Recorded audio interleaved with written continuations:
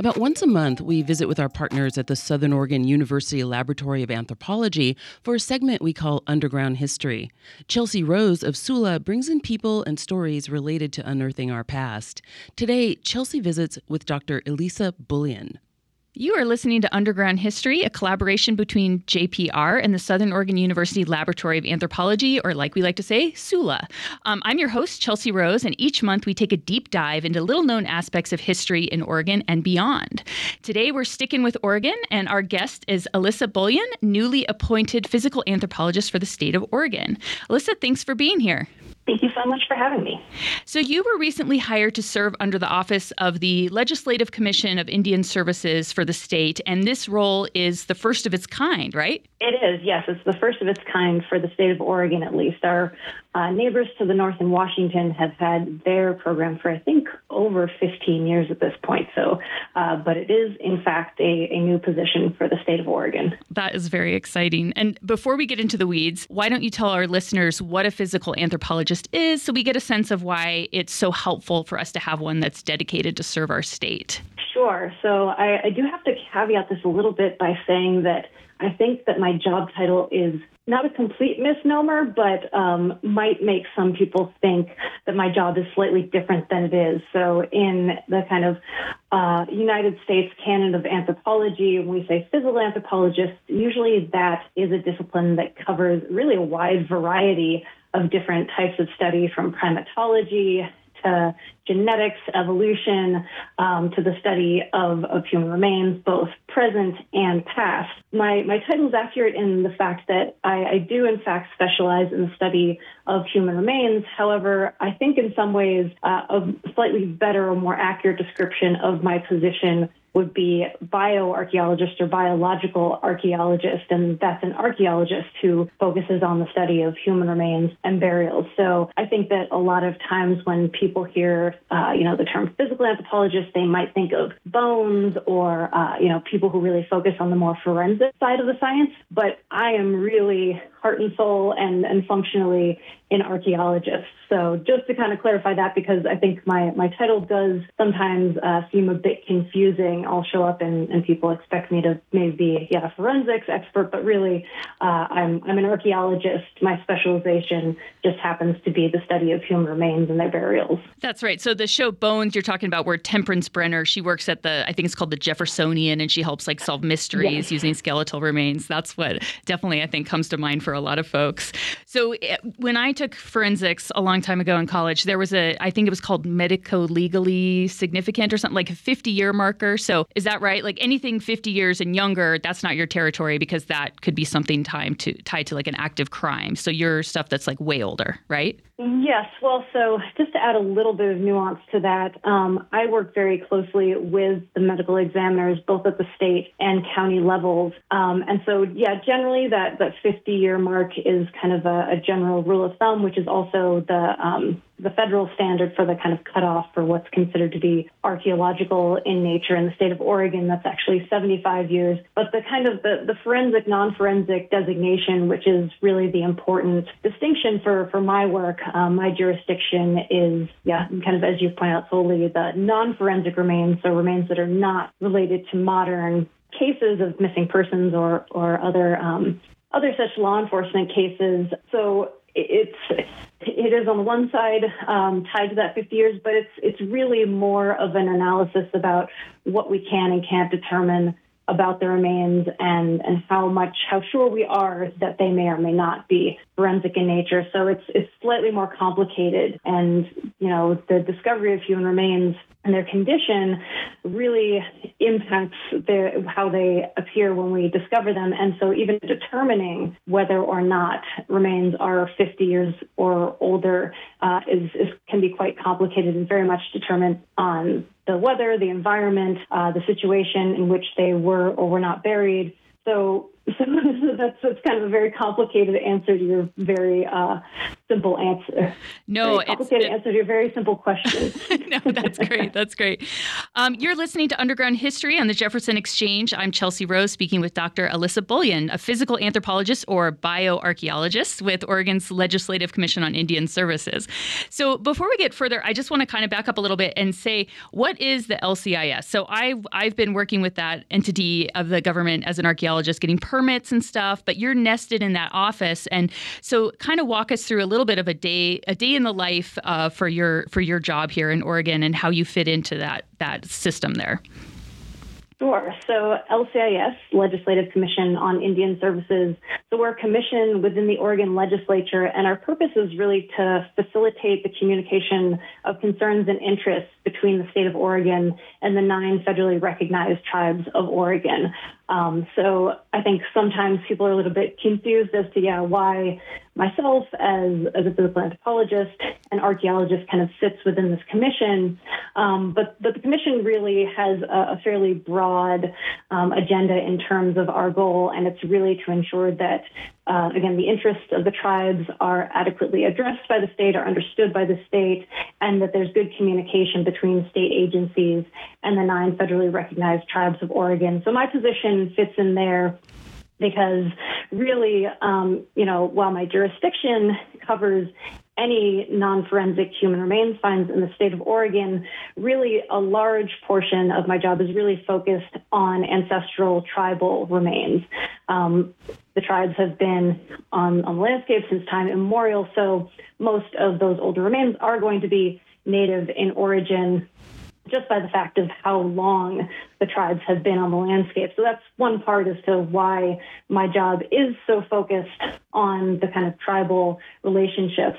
And also just because of the history that anthropologists and archaeologists have had, with the tribes throughout history, which has been highly problematic, especially in the way that ancestral remains have been treated often as artifacts and in other highly problematic ways. So part of the focus of my job and how it falls within that kind of Commission on Indian Services is both from, again, that logistics perspective of the fact that most of the cases that I'm dealing with are going to be tribal ancestors, and also because, this is something that really is an important movement in the kind of broader field of anthropology, that kind of reckoning with our history and that relationship between anthropologists and the tribes and the role of ancestral remains in that. And I do also really want to point out that this position is really the result of great efforts from the tribes really advocating that this was a position that they wanted and was greatly needed within the state. So I do also want to make sure that's very clear that this was an initiative really driven by the tribes. So again, a little bit long-winded introduction, but I'm also happy to try and give you a little bit of sense for what a day in my regular work life is like, although it's a little bit tricky because my job does cover the entire state of Oregon. Mm-hmm. So I'm dealing with a lot of different regions. I'm dealing with state agencies. I'm dealing with tribal nations. And so one of the things that is really wonderful about my job is it's constantly different. Mm-hmm. So typical days, a lot of times I will also be processing permits. So you said that, most of your experience with LCIS has been through, getting archaeological permits, that process. So I am responsible for doing the kind of recommendations for which tribes need to be consulted in the process of getting archaeological permits. I also review permits to ensure that they have really robust plans in the case that human remains are discovered. So these plans are known as inadvertent discovery plans, or IDPs, are there and in place so that if there are archaeological excavations happening or other ground disturbing activities and human remains or anything that is suspected to be human remains or burials or funerary objects. So these laws do actually kind of extend beyond the human remains themselves to the entire burial context, which is a really, really important point. But it's really important that if that does happen, that the correct parties are contacted very quickly, because we do want the tribes to be able to be involved from the beginning. All human remains finds, inadvertent human remains finds in the state of Oregon are assumed to be native in ancestry until there's some evidence otherwise. So that really allows us from the start to ensure that there are mechanisms in place to ensure that the remains are treated respectfully and in an appropriate manner. So that's a big part of my job, from the kind of just maybe more mundane day-to-day basis, is going through the permits and making sure that, again, state agencies, private contractors, universities, really anybody conducting archaeology on private or state lands is really aware of that process. And because my position is a new position, just letting people know that I even exist has been a large part of my job so far. A new resource for us. And for those listening, when we say permits, we're talking about archaeologists. Anytime we do archaeological work anywhere in the state, there's a permitting process that we go through. It's a free process, but you do have to be a certified you have to meet qualifications to be an archaeologist to go after that permit. And built into that is the consultation with the tribes and the LCIS. So that's kind of what we're talking about, which is great. And I imagine when you come across human remains, that you need to kind of help figure out the age and where they fit into, what needs to happen with them. There's probably two avenues. I know as an archaeologist, a few times there's been inadvertent discoveries, like you'd mentioned, and it's a very confusing process. And I wish you would have been there on some of them. So I'm glad you're there now for a resource for folks. But I imagine you probably also get people calling because they find something in a closet or a basement or something like that. I know that especially in the early days, before people really thought about, the ethics and the way that human remains should be treated, there was a lot more skeletal material kind of floating around casually. Is that something you come across? Yes, and I'm glad you brought that up, because a large part of my job is as well kind of the management of ancestors who are brought in or brought to our attention by private citizens. And a lot of these are individuals who had been looted or taken from their original burial places, especially kind of around the turn of the century, during this period where looting of archaeological sites was even more kind of widespread, and that included the looting of burials. And there wasn't the same, again, this is still something that's very in process, but there wasn't the same understanding of the required respect and importance of these individuals. So that is something that I deal with fairly frequently, and it's really, a process that requires a lot of education of the public. There can often be a lot of fear surrounding wanting to kind of, on the one hand, do the right thing and return these ancestors to their people, but there's often an associated fear that they're going to get in trouble because, something wrong was done in the past. And what I really try to emphasize to people in those cases is that, unless it's something that happened fairly recently, and even if it is, our primary concern, especially for myself, is to make sure that the ancestors get home and that they are treated with respect and can be returned to as close as their original burial place as possible.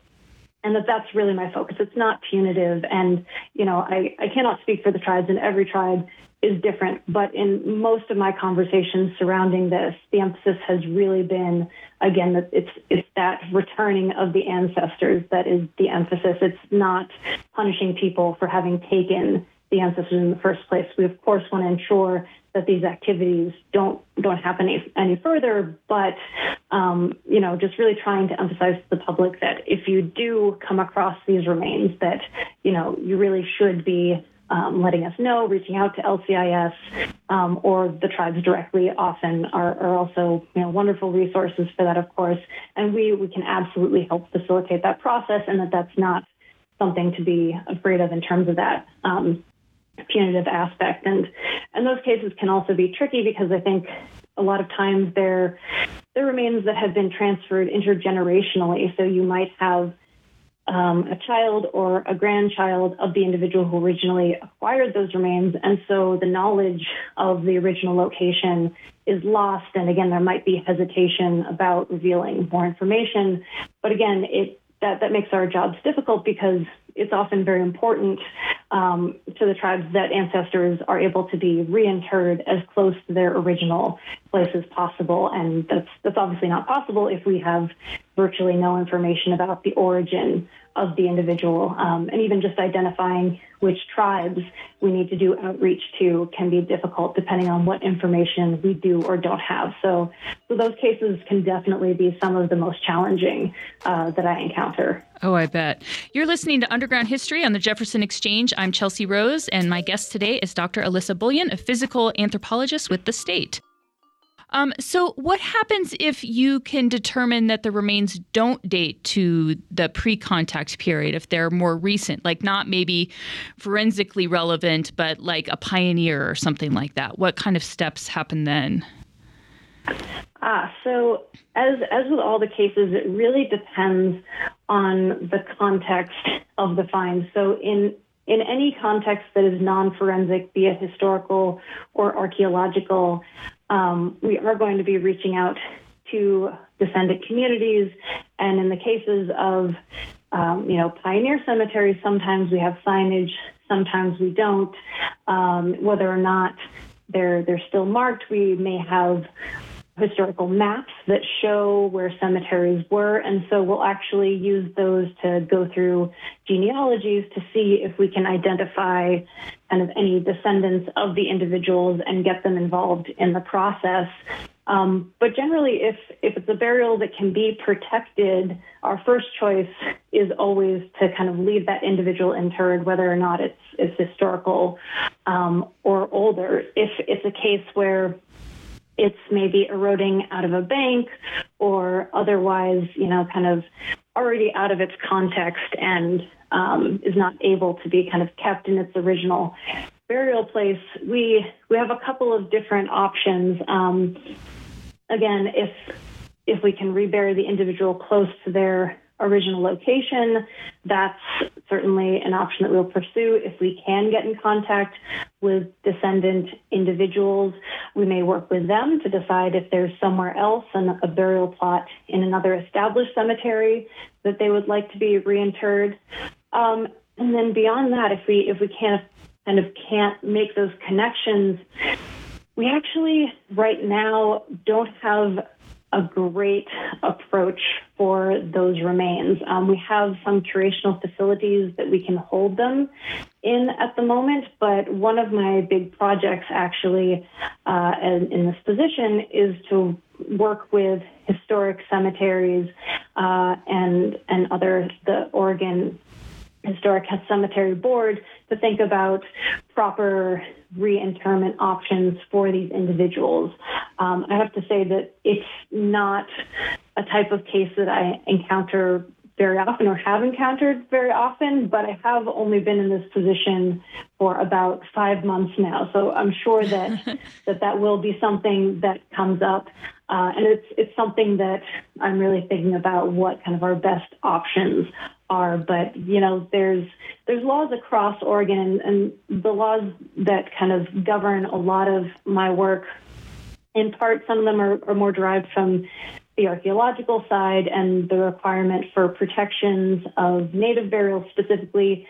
But, any of the situations that I'm dealing with for human burials are also covered by the laws governing cemetery rules and regulations across the state for both modern and historical. Whether or not it's a burial that's 5,000 years old or 50 years old or 5 years old, there's still provisions for protection. I think sometimes we think, because it's an archaeological site, somehow it's materially different. And while there are maybe some specific laws that are slightly different, in terms of the meaningfulness of that burial and the types of protections that they do receive, those do apply across the board. So again, this idea that older burials are somehow lesser than or just can be easily moved is actually somewhat of a fallacy. Yeah. And My next question is a pretty big change of focus here. I'm curious. I looked you up, of course, and I saw that a lot of your research focused on Central Asia before you came to Oregon. And I was wondering if you had like a quick elevator pitch to kind of help us understand, some of your background and how that would contrast, I imagine, quite a bit to the work you're doing now. Sure, and that is something that's been kind of an interesting journey. So. I did my graduate work at Washington University in St. Louis, and as you mentioned, I focused on Central Asia. I focused on the kind of early Islamic medieval period, especially in a region of southeast Uzbekistan. And my focus for that research was looking at especially burials and human remains to understand the spread of the practice of Islam into more rural regions of Central Asia. So my primary dissertation site was an early Islamic cemetery kind of up in the highlands in a region that really scholars for a long time had not thought really had robust Muslim communities. And my dissertation site kind of challenged that idea and showed that really there were communities in these areas that were very much engaged in Muslim burial practices. And that kind of challenges some of our ideas of kind of unilineal distribution of religious practice at the time. And so, in some ways that's fairly departed from my current work. I have been working in both Oregon and Washington kind of on and off all throughout my graduate work and postdoctoral work with the Forest Service. And I also worked for a year with a little-known USDA agency known as the Natural Resources Conservation Service as a cultural resource specialist. And so through that work, I really did develop kind of pretty advanced knowledge of the archaeological and cultural backgrounds of the Pacific Northwest. And so I did always have that kind of background, but it for a long time ran parallel to kind of my bioarchaeology work in academia. And really, one of the things I think is wonderful about my position is it brings kind of those two different paths together, and I can use my kind of deep knowledge of some of the landscapes and archaeology of this region with all of my osteological backgrounds that I gained during my academic work. And beyond that, having to go through the kind of very arduous and elaborate process of getting a PhD has also really helped me in terms of thinking about how to really build up the physical anthropology, bioarchaeology program, because the idea too here is not just for me to kind of be here running around, making sure ancestors get home, but to really build up the educational resources so that, again, everyone knows what the protocols are, so that these ancestors are treated with respect, are minimally disturbed. And so it's really an entire kind of program development that I'm dealing with right now. And at the moment, I'm kind of going in a million different directions at once. But I think that academic background has really helped me think about breaking down some of the chunks into a little bit more manageable pieces and thinking about kind of both the short, medium, and long-term project planning that this position really requires. Yeah, that's great. And on that note, just really briefly as we wrap up, do you have some quick do's and don'ts? So for people listening who this listening audience is largely not professional archaeologists, so what are things that they should be aware of? Obviously, they should call the commission, but what else, what are some quick do's and don'ts for them? Absolutely. So if you do see anything, if you're, out hiking around or, you shouldn't be digging without a permit, but presuming that some of you all who are listening are actual professional archaeologists. So if you're conducting excavations or just out on landscape and you do see something that looks like it could be a human bone, first of all, I would say don't call in about any bones you find because there's a lot of animal bones out there. But if you have a suspicion that what you're seeing are human remains, your first call should actually be to Oregon State Police. because, again, we have to consider that any remains we find could potentially be part of a crime scene or ongoing investigation. So they really do need to be the first call. And then from there, the kind of chain of notification will kick into place. But, don't pick them up. Certainly don't try and expose them anymore. I know it might be tempting to kind of to see what else is there, but really any additional handling or kind of disturbance to the site can be highly problematic, whether or not it's a forensic or non-forensics case. Don't take any photos. It can be, again, something that's problematic both for forensic or non-forensics cases. A lot of the tribes have really strong objections to the photographing of remains, period. And it also just prevents there from being kind of widespread distribution about the information and location of any potential human remains finds. Again, I think there's more awareness and concern about looting, but it is still something that happens. And so we really don't want there to be a lot of information out there about where potential remains are located. So don't take any photos. Don't touch them. Don't tell anyone other than, the police where the remains are.